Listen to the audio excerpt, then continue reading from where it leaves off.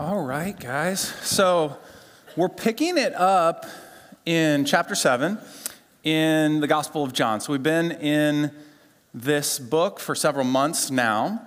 And if you remember right, at the beginning of John, it said, "In the beginning was the Word, and the Word was with God, and the Word was God." And went on to say about Jesus that all things were created through him. And so Jesus, we believe, has this outsider perspective on earth. Because he is not from the earth, he is from heaven and was sent to earth, which I think is really important for us because of the perspective we get from Jesus in this passage in particular. And that's because I think all of us have been somewhat shocked and alarmed about the condition of the world based on the data that we've been getting the past 5 or so years. So we've gone through a global pandemic.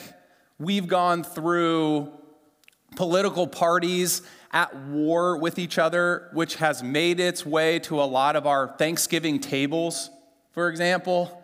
We have recently seen wars between Russia and Ukraine, between Hamas and Israel. And I think all of us, as we look at those things and many other things, are shocked and find ourselves saying, okay, I knew that the world had some bad people in it, and I knew that some bad things were going on, but it seems to me like something is being revealed that is deeper than I knew was true. And yet, we still find people after the most recent mass shooting or racist tirade or whatever it is, saying to us that we should believe that people are basically good. And into that space, Jesus, 2,000 years ago, assessed the world. And he says to us, listen, you don't even know how bad it is. The world, according to Jesus, is lost. And so we're going to see 3 evidences of that in the text. First off, we see that the world is hostile. Look with me at John chapter 7, verses 1 through 8 again. It says, "After this, Jesus went about in Galilee. He would not go about in Judea because the Jews were seeking to kill him. Now the Jews' feast of the booths was at hand. So his brothers said to him, 'Leave here and go to Judea, that your disciples also may see the works you are doing. For no one works in secret if he seeks to be known openly. If you do these things, show yourself to the world.' For not even his brothers believed in him. Jesus said to them, 'My time has not yet come, but your time is always here. The world cannot hate you, but it hates me because I testify about it that its works are evil. You go up to the feast. I am not going up to the feast, for my time has not yet fully come.'"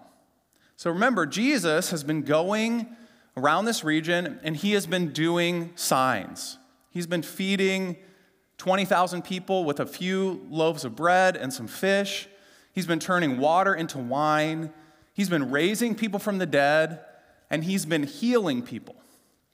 And yet, he says to his brothers that he can't go down to Judea, can't go to Jerusalem.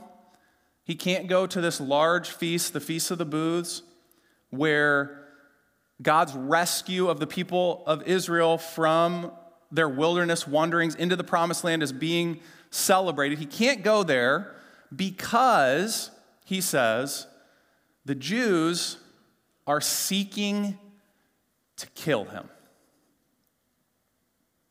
Now, why would they be seeking to kill him? Why would they want to get rid of somebody who is doing so much good. And was there something uniquely evil about the Jewish people? Is that what John is trying to say here? That they would kill Jesus? That's obviously not what the Bible is saying. There's no hint of anti-Semitism here at all. Because we sort of go through the passage and we see, okay, the Jews in general seeking to kill Jesus. He can't go down to Judea to this feast.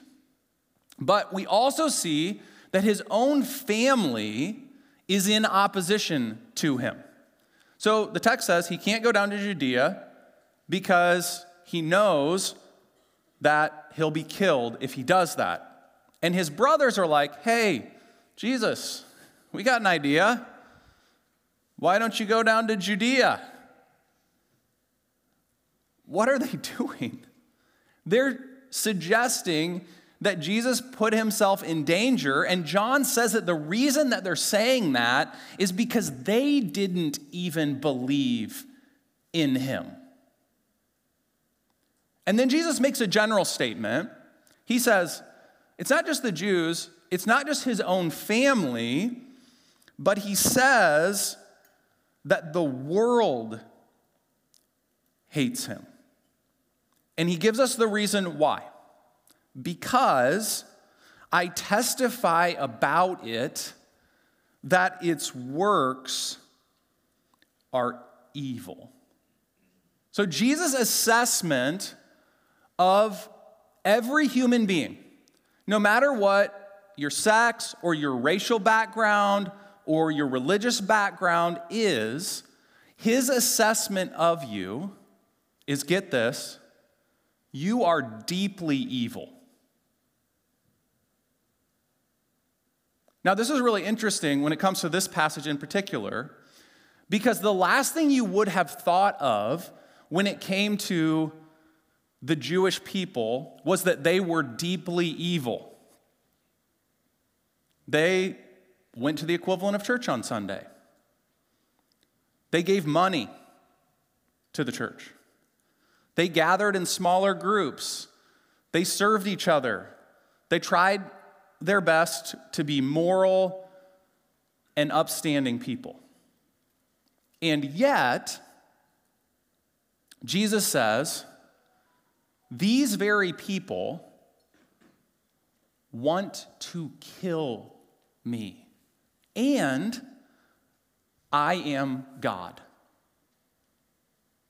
So think about how evil that is. The very people who are saying that they are worshipers of God, that they are lovers of God, that they are servants of God, when they meet God in the flesh, face to face, their desire is to get rid of him and to kill him. So veiled beneath the religious veneer, the moral veneer that all of us have, Jesus is saying there is a deep-seated animosity and hostility against God that resides in our heart, so that if Jesus walked in the room, the natural person, the unconverted person, the person whose heart has not been changed toward him, would seek to kill him because of his accurate assessment of where they were at. Jesus says the world is not just bad, the world is hostile.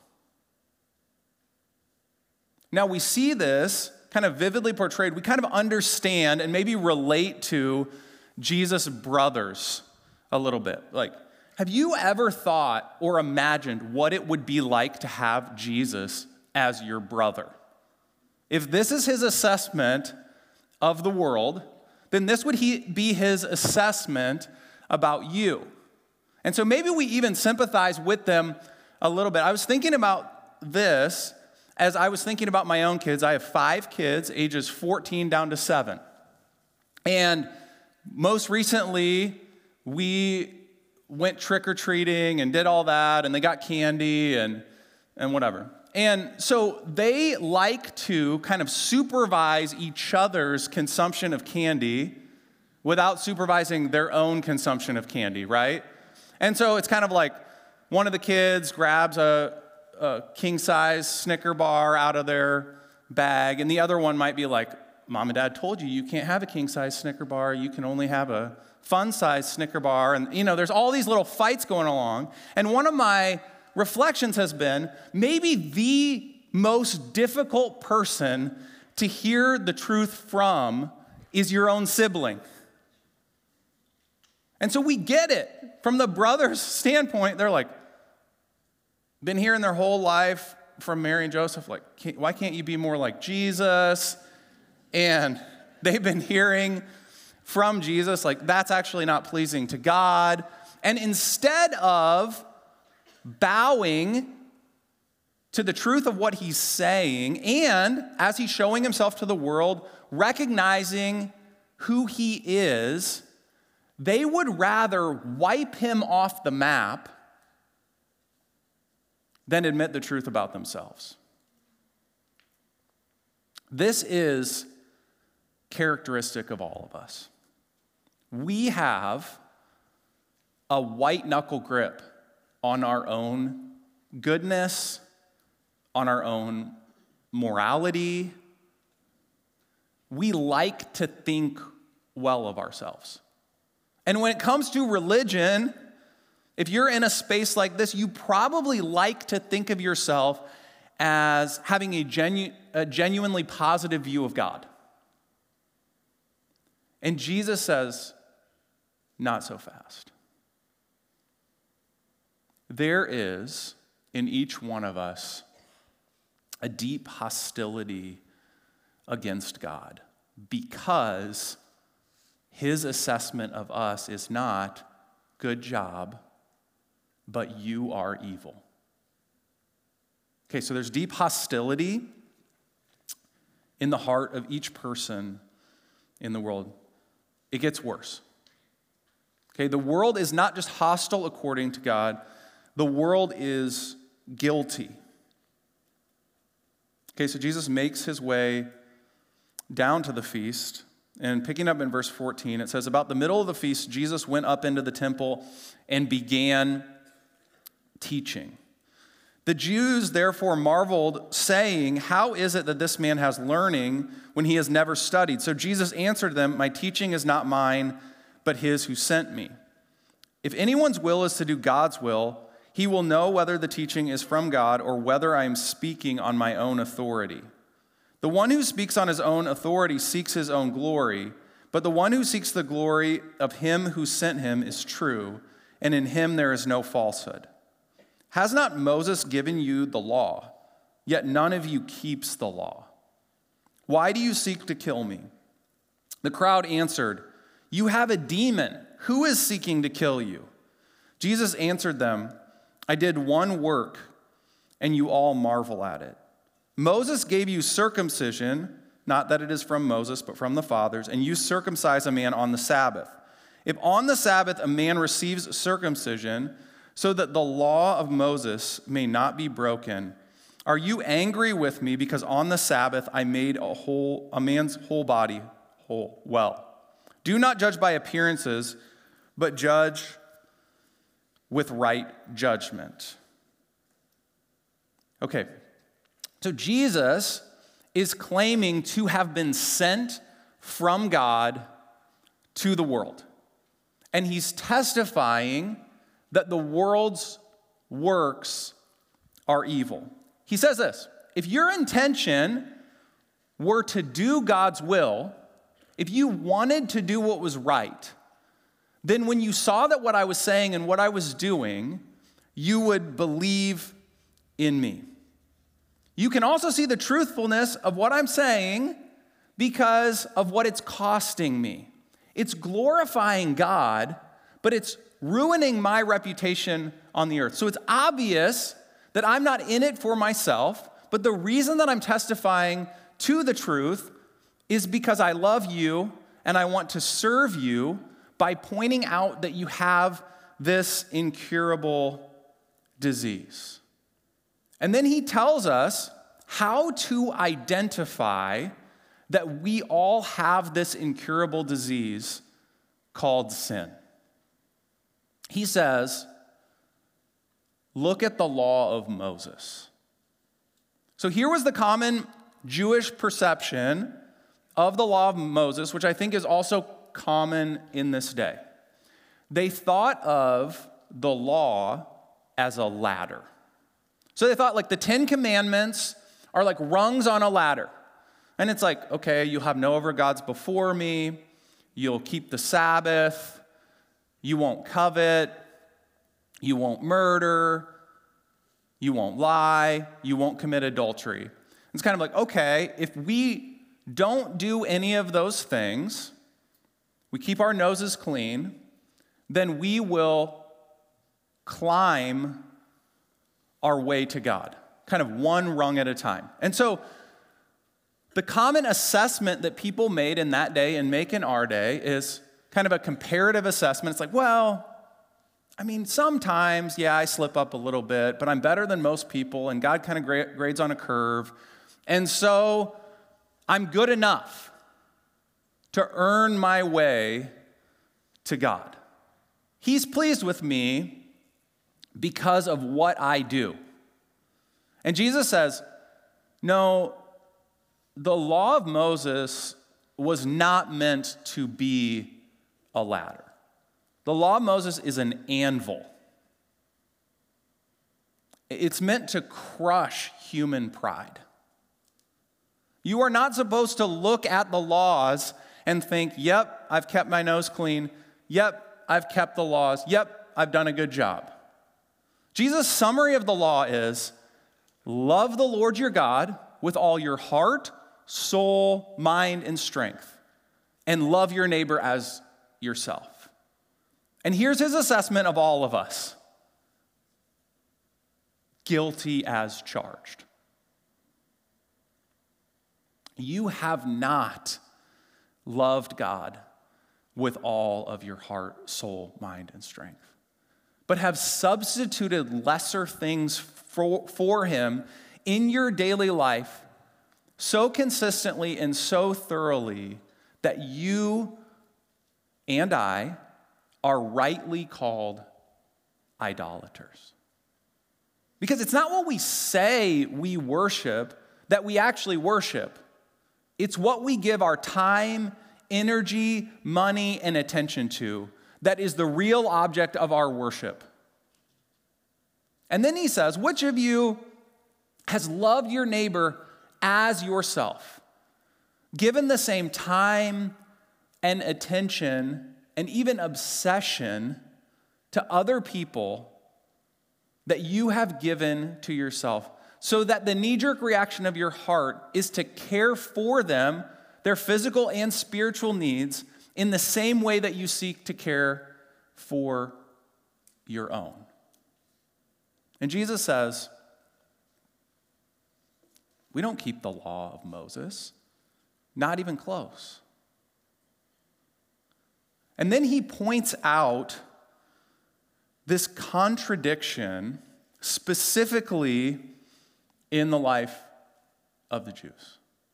See, the Jews are criticizing Jesus for something that he did several chapters ago in the Gospel of John.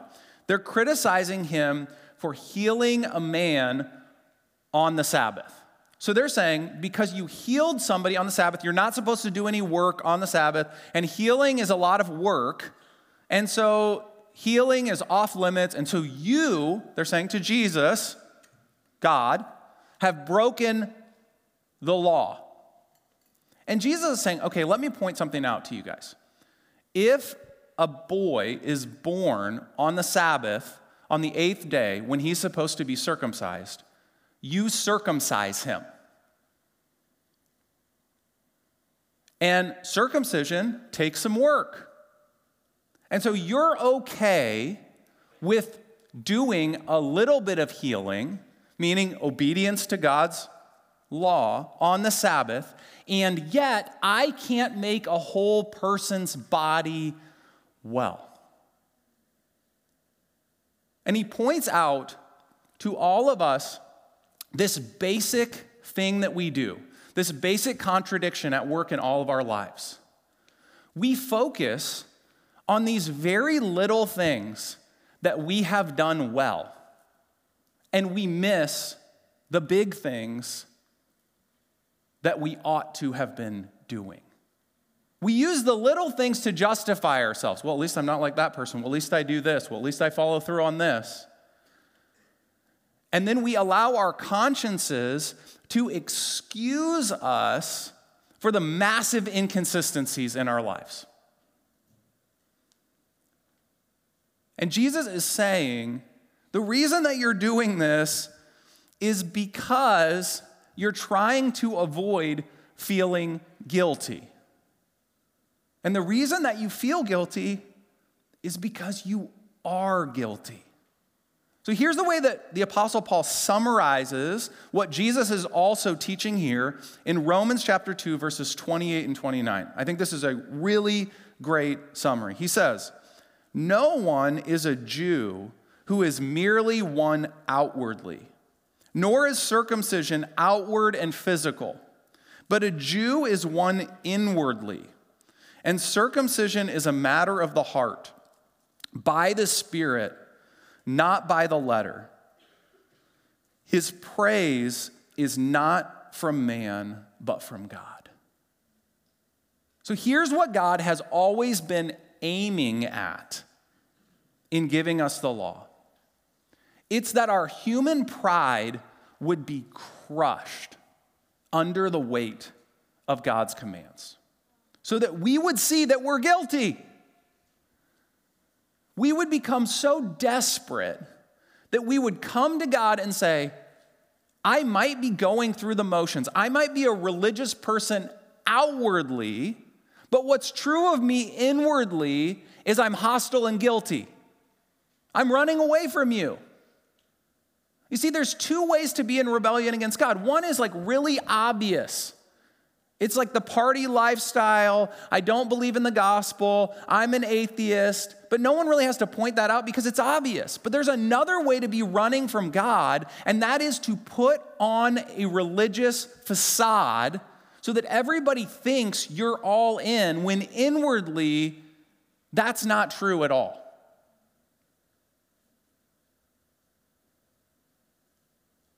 And so, we make up excuses. We justify our behavior in order to excuse and diminish our guilt. And we might even go so far as to say, because of that feeling, after a while of pretending, that we've given up on this whole thing and that we don't believe in God. Guys, I had a life-changing interaction with somebody when I was a sophomore in college. I was on a summer mission project in Ocean City, New Jersey, and one of the things that we were doing was we were going up and down the boardwalk of Ocean City, and we were engaging people in gospel conversations, just bringing up the gospel with random strangers. And I remember I was talking to this one guy, and he ended up saying to me in the conversation that he did not believe in God. And I think it had been recently, maybe that week, I had read in the book of Romans, in the first chapter, that people deny the truth about God because of their guilt. In other words, atheism is a guilty conscience gone bad. And so people will say, I don't believe in God, but what's really happening to them internally is they feel guilty and they don't want to be accountable to God. So I was young and bold, and so I said to this guy, I said, do you know what I think is actually true? I think you're guilty. And so what you're saying to me right now is not a reflection of what you actually believe, but is a reflection of not wanting to be accountable to a holy God. This isn't what usually happens in this situation, but this guy looks at me. He stops. He just looks at me straight in the eyes. He goes, "You're right." And I'm like, oh, okay, this is not the way I was expecting this conversation to turn. He goes, "You're right." And he goes, "Do you know what I did?" I'm like, "No, I don't. I don't know what you did." I got a little bit scared. He goes, "I was in a gang in New York City, and I killed somebody." And he goes, "And ever since then, I have been saying that I'm an atheist because I don't want to be held accountable for that." Guys, that's an extreme example, but gives us a window into each one of our hearts. We don't want to admit that we're guilty because we're terrified that we will get what we deserve. Thankfully, the story doesn't end there. Jesus doesn't just say that we are hostile and that we are guilty. Jesus didn't come into the world to condemn the world, but in order that the world might be saved through him. He sees beneath our guilt to our thirst. We see finally in the text that Jesus' assessment is that the world is thirsty. So why are we hostile? Why are we guilty? Because we are thirsty. So on the last day of the feast, the great day, Jesus stood up and cried out, "If anyone thirsts, let him come to me and drink. Whoever believes in me, as the scriptures has said, out of his heart will flow rivers of living water." Now this he said about the Spirit, whom those who believed in him were to receive. For as yet the Spirit had not been given because Jesus was not yet glorified. When they heard these words, some of the people said, "This really is the prophet." Others said, "This is the Christ." But some said, "Is the Christ to come from Galilee? Has not the scripture said that the Christ comes from the offspring of David and comes from Bethlehem, the village where David was?" So there was division among the people over him. Some of them wanted to arrest him, but no one laid hands on him. So it's not a mistake that Jesus was saying this on the last day of the Feast of Booths. One of the things that the Jews were celebrating during the Feast of the Booths was that in the wilderness, God had miraculously provided water for his people. Moses struck a rock and water gushed out, and the people of Israel drank that water. And so they were celebrating that God had provided physical water for their ancestors, which made it possible for them to get into the promised land. And that was commemorated on the last day of the Feast of the Booths. And so Jesus stands up in that moment and he says to the people, "If anyone thirsts, let him come to me and drink." Now, I want you to think about this. This crowd is filled with hostile and guilty people. People who want Jesus dead. And Jesus says to those people, "I want to give you a drink. I want to quench your thirst." In other words, I don't want to hold your hostility and your guilt against you. I want to meet the deepest needs of your heart. And here's what you need. You need a new heart. You need the heart of stone that's inside of you that's causing all of your problems. That is the place where the disease is lodged, that you can do nothing about. I want to change that heart of stone back into a heart of flesh, a heart that beats with love for God. But that's not possible for you to do on your own. It's only possible for the Spirit of God to do in you. I want you to come and not drink of religious legalism and self-made righteousness. I want you to come and drink of new life. I want your life to be totally transformed by my Spirit.